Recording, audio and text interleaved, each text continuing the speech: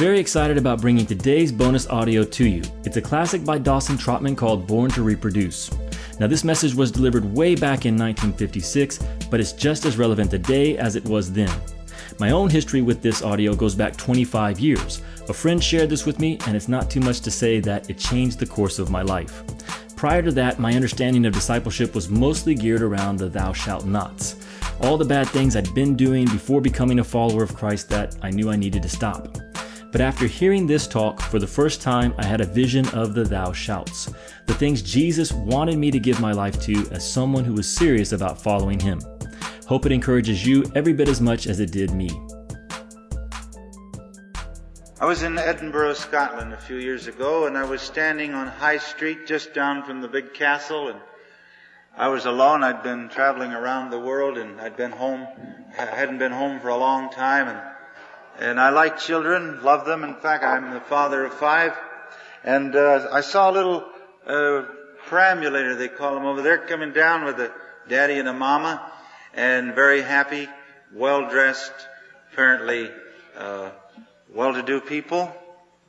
And as they went by, I kind of looked out over, and they stopped for me to see. Most people think their children are exceptional. Mine really are.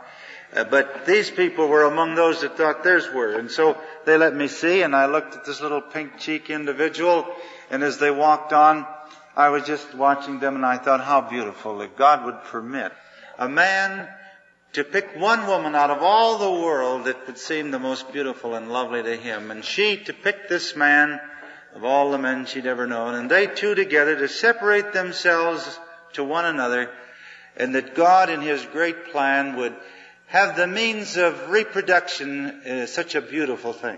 That a little child would be born into their family, part ma and part pa. Some of his characteristics, some of hers, some of his looks, some of his, and that each could see in that little baby a reflection of the one they love. And I was just contemplating upon that and thinking how great it was, and sort of getting a little homesick, and here came another little perambulator down the same street, and it was wobbling a bit. It was a second-hand affair, and the father and mother were obviously very poor. She had cotton stockings on and a very plain calico unpressed dress, and wasn't the least bit fancy, and he had on some old work clothes, and you could just tell by the way they carried themselves that they hadn't probably had much education, but they had a little cart coming along, and I stuck my head out, and they stopped, and with the same pride they let me look in. And here was another of these little pink-cheeked, beautiful-eyed individuals, and they were just as proud of it as this. And as they went on, I just got thinking.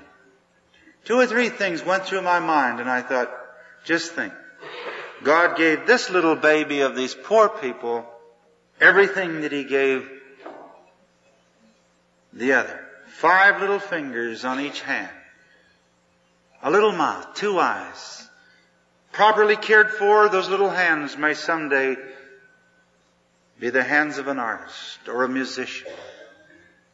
And I thought of another thing. Isn't it wonderful that God didn't select the wealthy and the educated and say, you can have children, and to the poor and the uneducated, you cannot.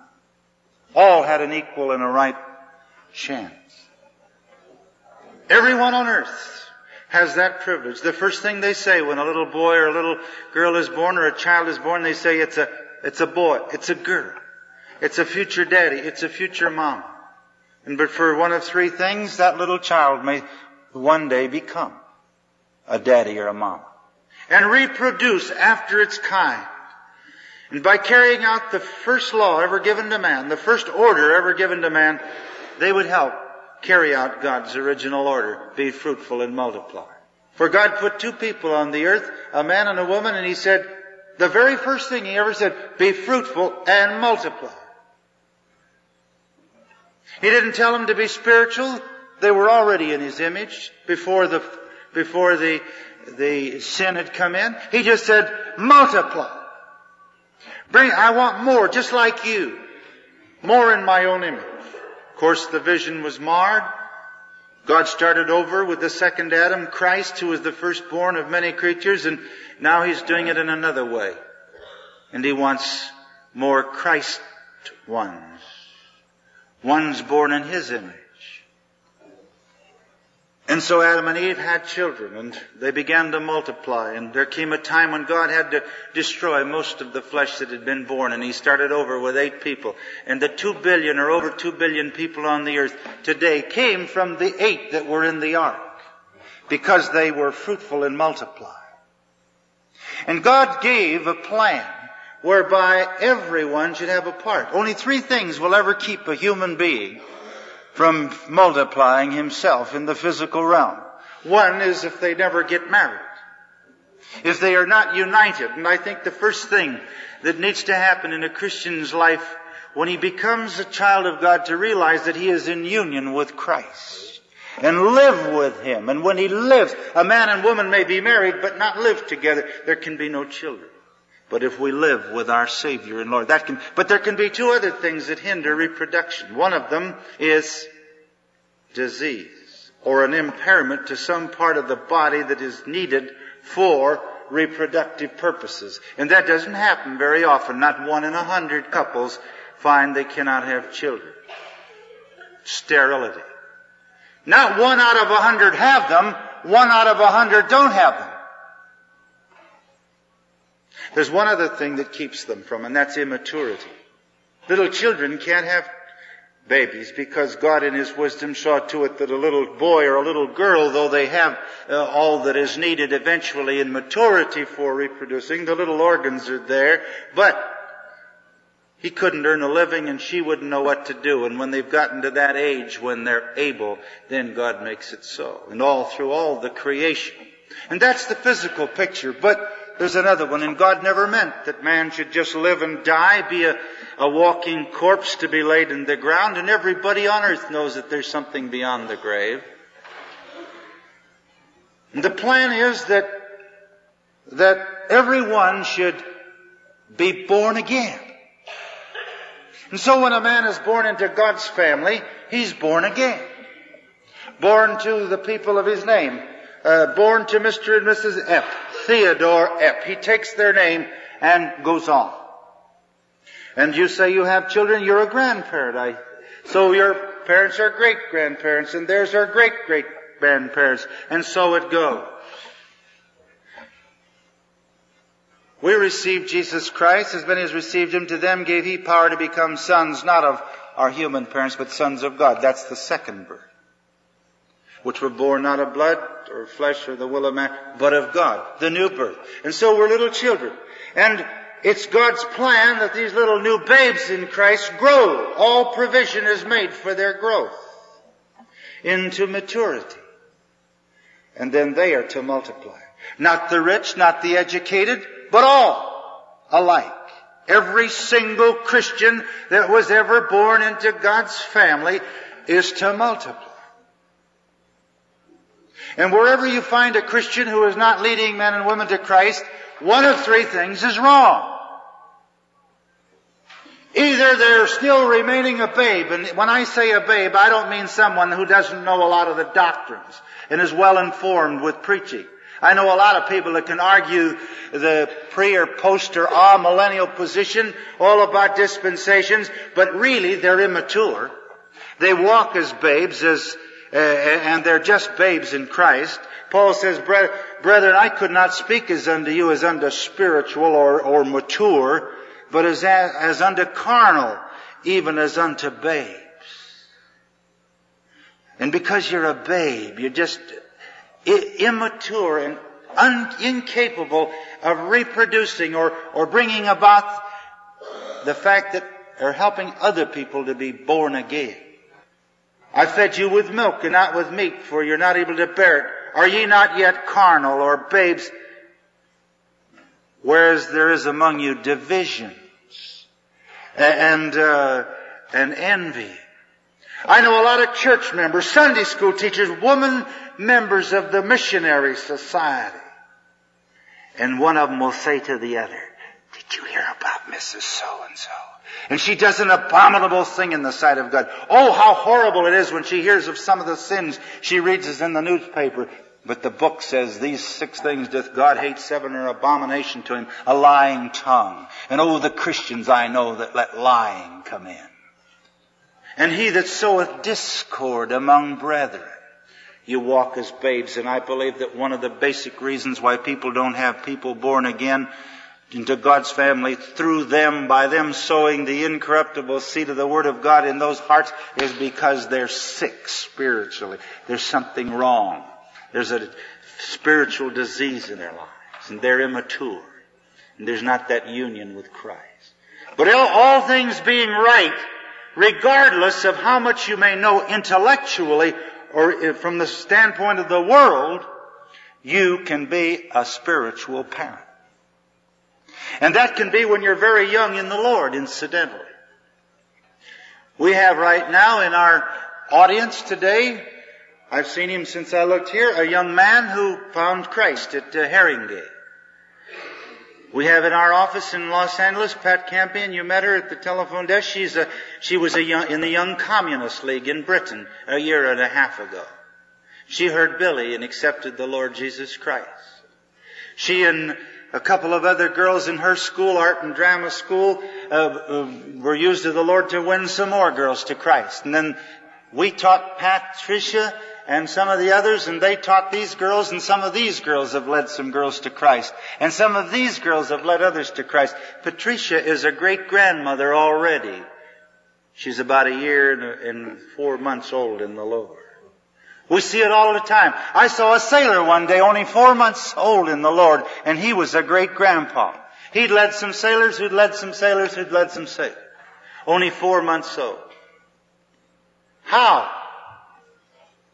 God used the pure channel of this young Christian's life and its exuberance and first love for Christ, but out of their hearts were sown into the hearts of other people the incorruptible seed of the Word of God.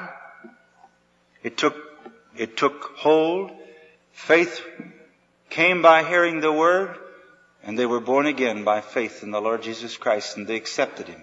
And they saw this Christian that led them and saw the joy and the peace and the thrill of it all. And in their joy, they wanted someone else to know. And yet, seated in this audience today, I'm sure, are men and women who've been Christians 5, 10, 20 years.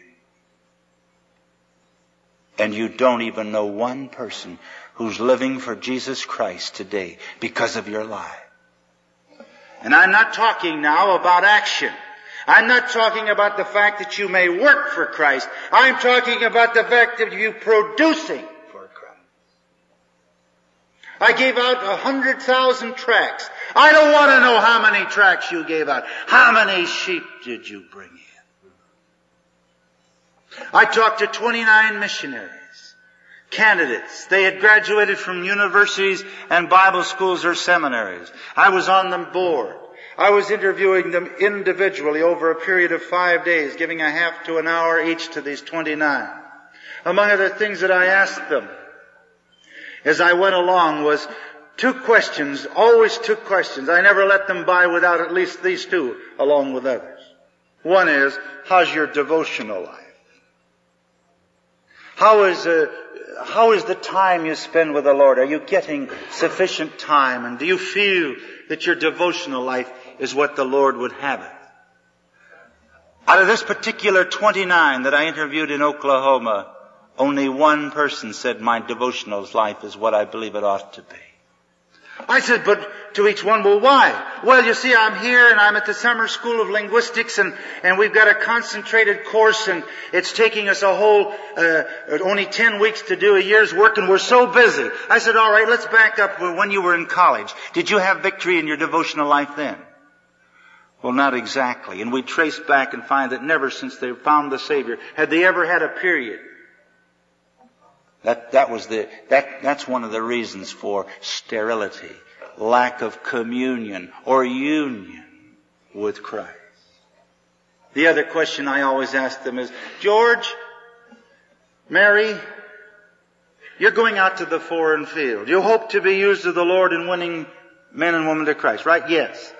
And you want them to go on and live the victorious life, don't you? Yes. You don't want them just to make a decision and then go back into the world, do you? No.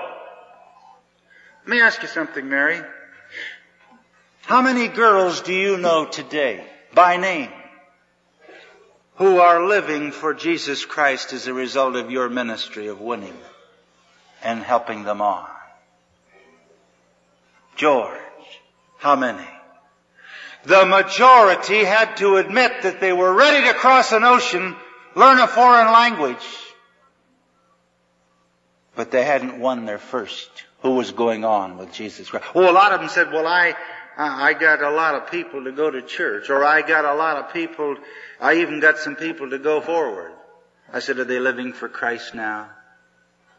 And their eyes would drop. I said, how do you expect to cross an ocean and do in a foreign language with people that suspect you? And you don't understand and don't understand you to do something you haven't done yet. But I'm not talking to missionaries. I'm just talking to God's people. I'm talking to ordinary lay people, every one of which ought to be a producer. Are you producing? If not, why not? Is it lack of communion with Christ your Lord? That closeness of fellowship which is part of the great plan? Or is it some sin in the life? Unconfessed, something that has stopped the flow? Or is it, are you still a babe? When for the time you ought to be teachers, you have one need that one teach you again. The problem of the fact that we are not getting this gospel to the ends of the earth isn't because it isn't potent enough. I'm not going to tell the story, but only refer to a fact or two. 23 years ago, we took a sailing.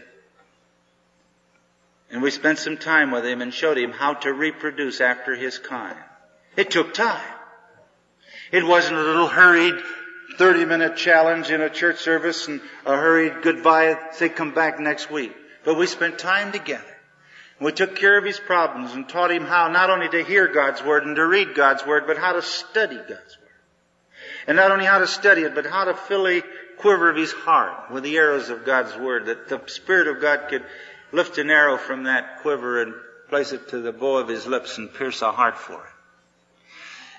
And he found a number of boys on the ship. But none of them would go all out. They'd go to church. But when it came right down to doing something, they were also rams. And he came to me after a month of this and he said, Doss, he says, I can't get any of these guys on the ship down to business. I said, listen, you ask God to give you one. You can't have two till you have one. Ask for one. Ask God to give you a man after your own heart. He began to pray. One day he came and says, I think I found him. Later he brought him over. It was 3 months from the time I'd started to work with him. And he found a man of like heart. He wasn't the kind of a guy you had to push and give prizes to do something for God. He loved the Lord and he was willing to pay a price to produce. And he worked with him. And those two fellows began to grow and they each produced in their own lives. And on that ship, 125 men found the Savior before it was sunk at Pearl Harbor. And men off of that first battleship through this particular line are in 4 continents of the world as missionaries today. And it spread to another ship and another ship. And when the Japanese struck at Pearl Harbor, there was a work going forward on 50 ships of the U.S. fleet. And when the war closed, there was a work, one or more producers. I'm not talking about Christians. I'm talking about producers. One or more men who were not sterile. Fathers. One or more on 1,000 ships of the U.S. fleet. And that many army camps and air bases. Because it had a start. It had to have a start. And the devil's great trick is to stop it. And if he can stop it in you now, he's done the big job. Just like as if Hitler could have been on Mount Moriah when Abraham had a knife poised above Isaac. God had told Abraham, in Isaac thy seed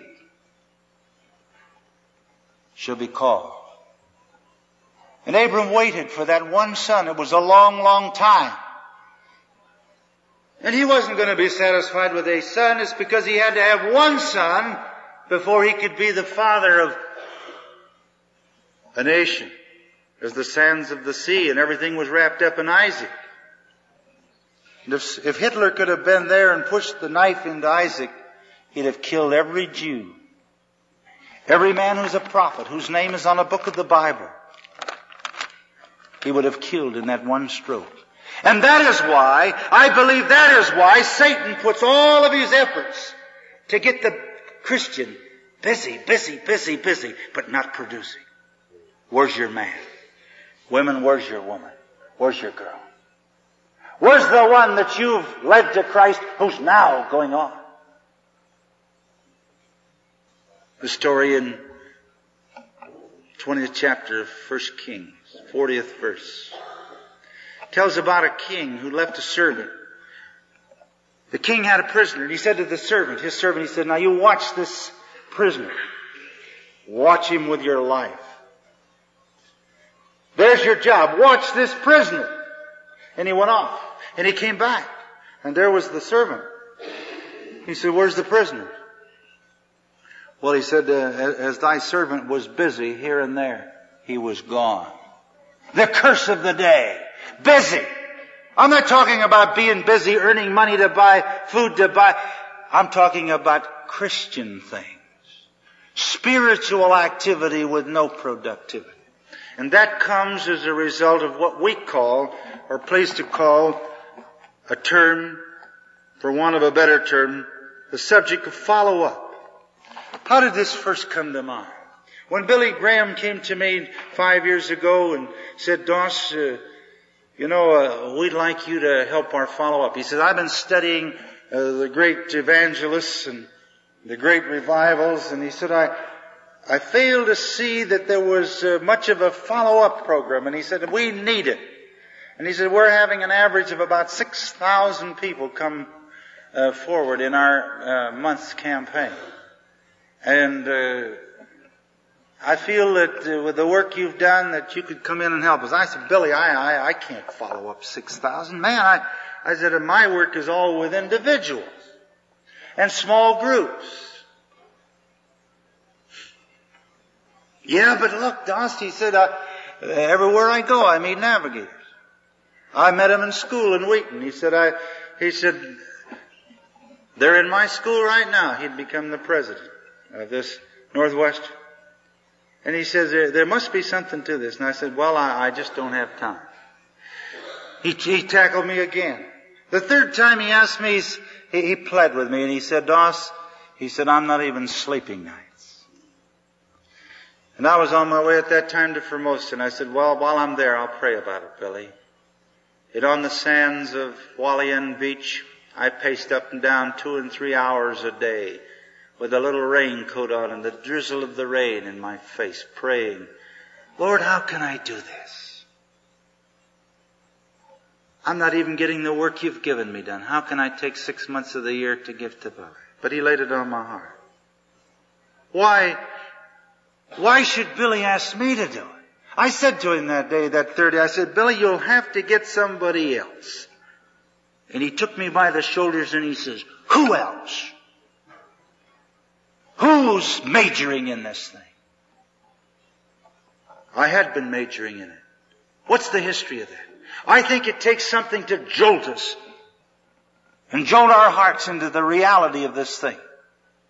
I talked to a group of students at a seminary last week, and I talked to the president later, and he says every student in this school, 250, he said, has been loosened and jarred. And he said, the faculty, my own heart, and he said, Doss, what do we do so that we don't get hardening of the arteries? Because that's what happens after a conference like this. What is there that can jar us out of this thing and send us back to our home with a one-track mind, if you please? God, give me a girl that I can win.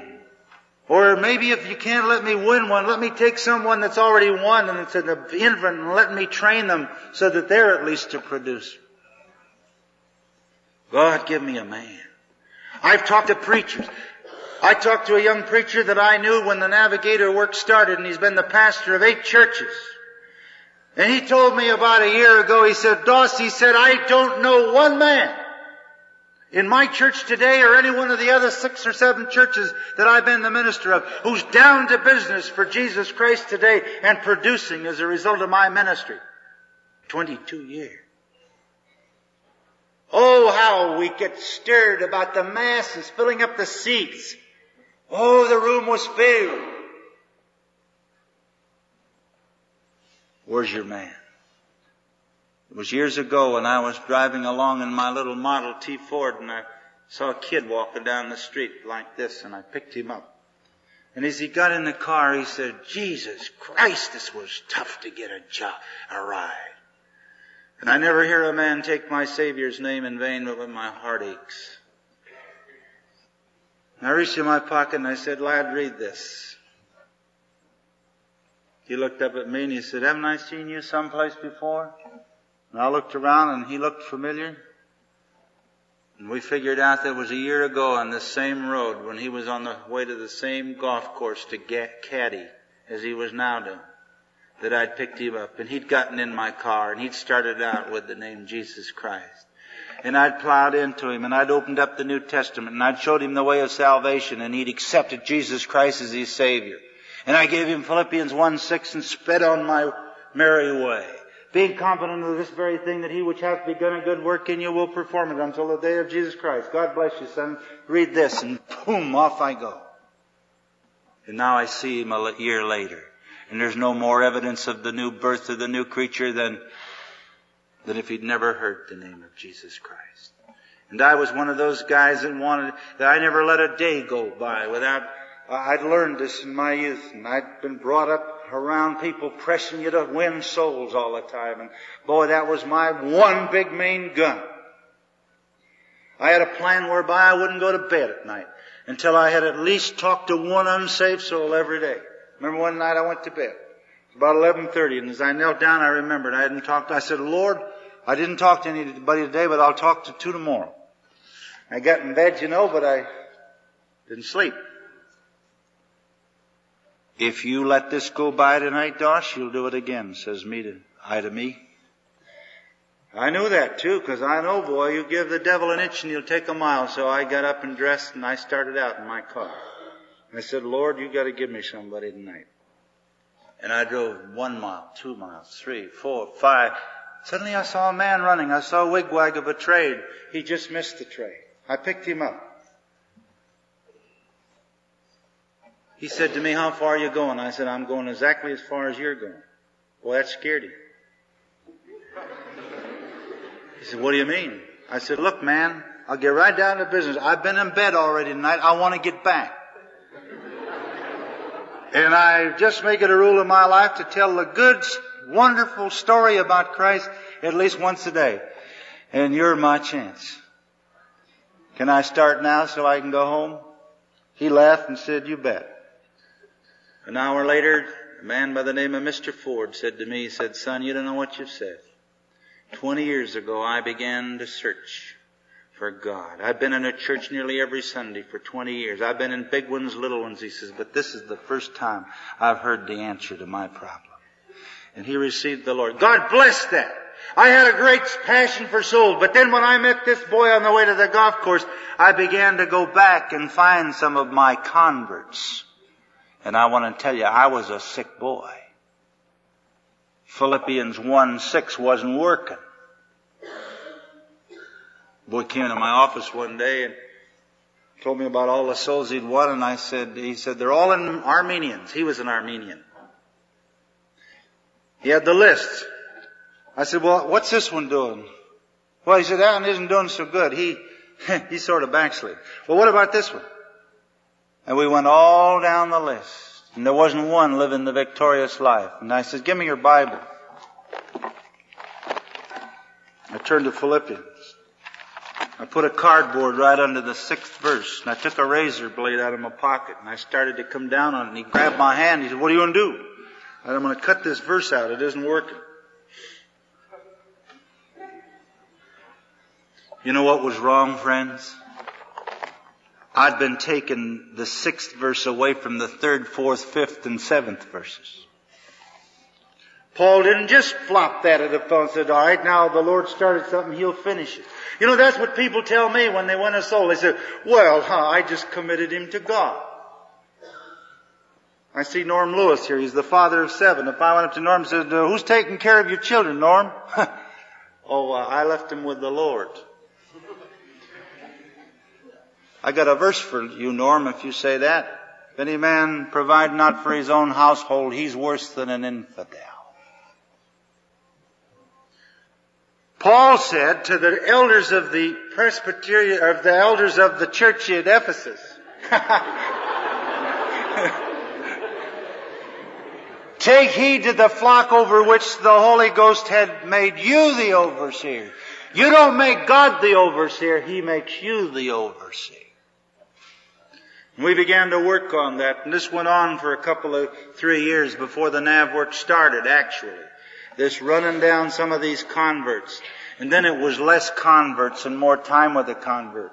And pretty soon I could say like Paul did to the Philippians, I thank my God upon every remembrance of you, always in every prayer of mine, making request with joy for your fellowship in the gospel from the first day until now. He followed up his converts with prayer daily and fellowship. Then he could say the 6th verse, because I just quoted the 3rd, 4th, and 5th, being confident of this very thing, that he which hath begun a good work in you will perform it until the day of Jesus Christ. Even in the 7th verse, even as it is right or proper for me to think this of you all, because I have you in my heart. I forgot my converts. God's converts through me. And there began to be this time spent. And that's why when this sailor came to me, I saw the value of spending 3 months with one boy. I'd rather have one Isaac alive than 100 dead, or sterile, or immature. Because Isaac had Jacob, and Jacob had the 12, and all the rest came down through them. Follow up. You can lead a soul to Christ in 20 minutes to a couple of hours. But it takes 20 weeks to a couple of years to get him on the road into maturity, victorious over the sins and reoccurring problems that come along. Wisdom in how to make right decisions. Warning him of the various isms that are likely to reach out with their octopus arms and pull him in and sidetrack him. But you've got yourself a man. And what you've done is doubled your ministry. You've more than doubled your ministry. You know why? Because when you help your man, he sees how it's done. And then he mimics you. I talked to evangelists for a long time. Oh, they said, well, now I hold my little meeting and I go on. Sometimes I come back 3 years later and a lady will come up and say, I accepted the Lord in your meeting. And someone else will come up and say, well, I accepted you. Oh, some of them are going on. I said, well, okay, sure. 5, 10 going on out of 100. But the Lord said this. There were 99 that safely lay in the shelter of the fold, and only one wandered off, and he wasn't satisfied. You're satisfied to let the 95 wander off.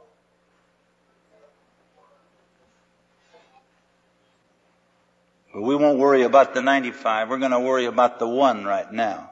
Because I'm talking to you. And to you. And to you. I'm talking to you. You're a trumpet. That's beautiful. And your voice is better. They're both tops. The first time I ever heard them, but I could sure use that. But it's no substitute for your big job. If I was a minister of a church and I had deacons or elders to pass the plates and choir members to sing, I'd say, thank God for your help. We need you. Praise the Lord for these extra things you do. But I'd keep pressing home for the big job.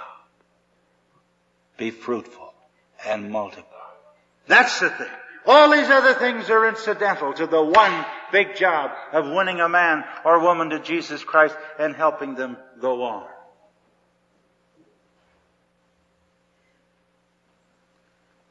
Where's your man? Where's your woman? You got one? You can ask God for one. Search your hearts. Ask the Lord, am I sterile? If I am, why am I? You say, oh, but I don't know much. My little daughter, 3 years old, sat in a high chair around the table. Used to be the plan of the navigators in the early days that whenever the boys were there at supper, as we closed the meal, each fellow would quote a verse. We were kind of hard on them in those days. And they had to learn, quote a verse they'd learned in the last 48 hours. And I'd say it this way, if you quote a verse you've learned in the last 48 hours, if you have one, otherwise give us a verse. And we were going around the table and we came to my little daughter, 3. And there was a new sailor next to her, Dale Heim. And when he saw it was coming, he never thought about her quoting a verse, so he started to quote a verse. And the word came out and she looked up at him as much as if to say, I'm a human being. And when she got her composure again, she looked back and she said, for God so loved the world that he gave his only begotten Son, that whosoever believeth in him should not perish, but have everlasting life. Now she put the emphasis on the whosoever because when she was first trying to say that word, when she was learning it earlier, she couldn't say it. And we'd say whosoever. And so she whosoever. Well, Dale Heim today is a missionary in South America. 2 days after this, Dale Heim came over and he came up to me. He said, I was going to quote that verse of Scripture. He said, that's the only verse I knew, but I didn't know it. Not until little Ruthie quoted it. And when she said, whosoever, I thought that means me. And he said, right there I accepted the Lord. Grandpa and Grandma Clayton didn't know the Lord. Grandpa Clayton didn't like it when his daughter married me. I'm not an ordained minister, but he thought I acted like one. And he didn't want his daughter to be married to a preacher. He'd been married. His father had been a preacher, a circuit preacher, and they'd lived in want. And he had a good job. He shipped all the oil for Texaco. And he wanted his daughter to marry a man with some money, and he was just afraid that I wouldn't have any. I've carried out his fears, of course, but he sort of fought us. But I tried to act like a gentleman, and at the wedding day, he gave her away. But he still shunned the gospel. When Ruthie was 3 and Bruce was 5, when Bruce was 3, he could quote 18 verses correctly with the references fore and aft. He started on his 3rd birthday learning 3 a week for 6 weeks. I just did that to prove to some of these grown-ups it could be done, you see. Well, they'd go up to Grandpa and Grandma's, and Grandpa'd put little Ruthie there and little Bruce there. He'd say, now, Mary had a little lamb, and they'd look at him kind of funny. Or he'd say, little boy blue, and they'd look at him, well, who's little boy blue? And he thought they were kind of dumb. So the mother said, they know some things. Give them Romans 3:23, Bruce. Ah. And he quoted Romans 3:23. And he said, should I quote another one, Grandpa? Sure. And he started quoting, and he quoted 5, 10, 15, and Ruth would quote some in between, and boy, he thought, I am the grandpa. And he took them over to the neighbors, and over to the aunts, and over to the uncles, and showed them how great these young kids were, but the Word of God was doing its work.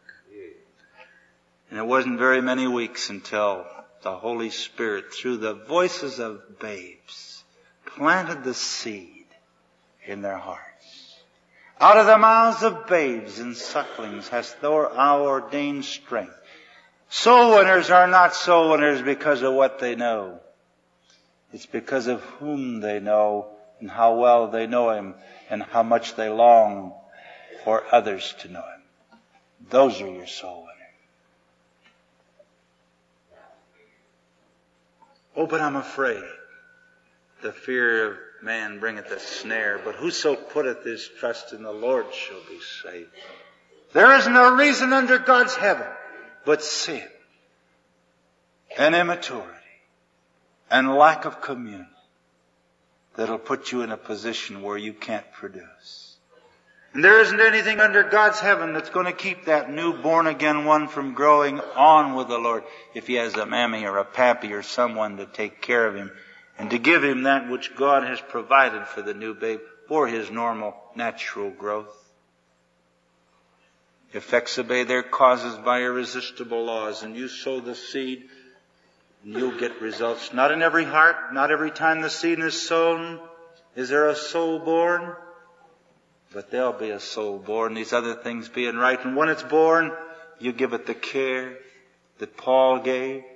Paul believed in it. He was a great evangelist, but he had time for follow-up. The New Testament is largely made up of the letters of Paul, which were the follow-up letters to the converts.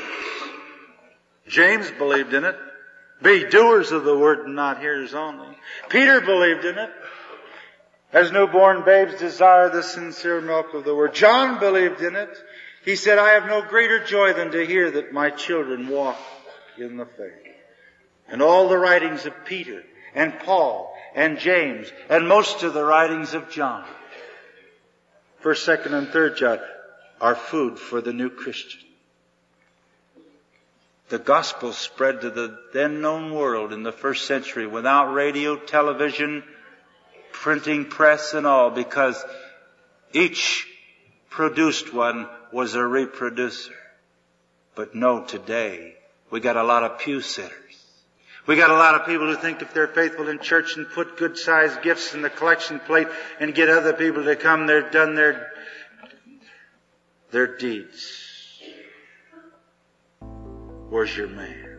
Where's your woman? Where's your boy? Where's your girl? Every one. I don't care how old you are. We've had people 80 years old finish our memory course. In one Sunday school class, a woman 72 and one 78 did.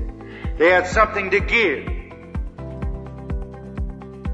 Load your heart with this precious seed. You'll find that God will find plenty of hearts ready for it. Shall we pray? Thanks for listening to the podcast. You can help us reach more people by going to iTunes, subscribing, and leaving a review. And if you like what we're doing here, tell a friend about us. In an age of social media, word of mouth is still the most powerful way to spread the message.